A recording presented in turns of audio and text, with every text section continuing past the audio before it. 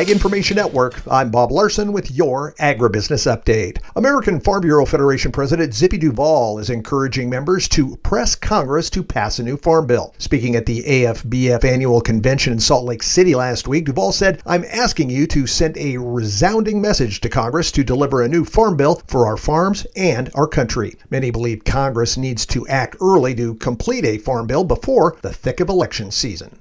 In its global sustainability report, McCain Foods announced progress towards its sustainability commitments. McCain is aiming to implement regenerative agriculture practices across 100% of the global acreage that grows potatoes for McCain products by the end of the decade. The global sustainability report shows 51% of McCain's global potato acreage on board with McCain's regenerative agriculture framework and 28% moving up the framework towards more comprehensive adoption of regenerative practices.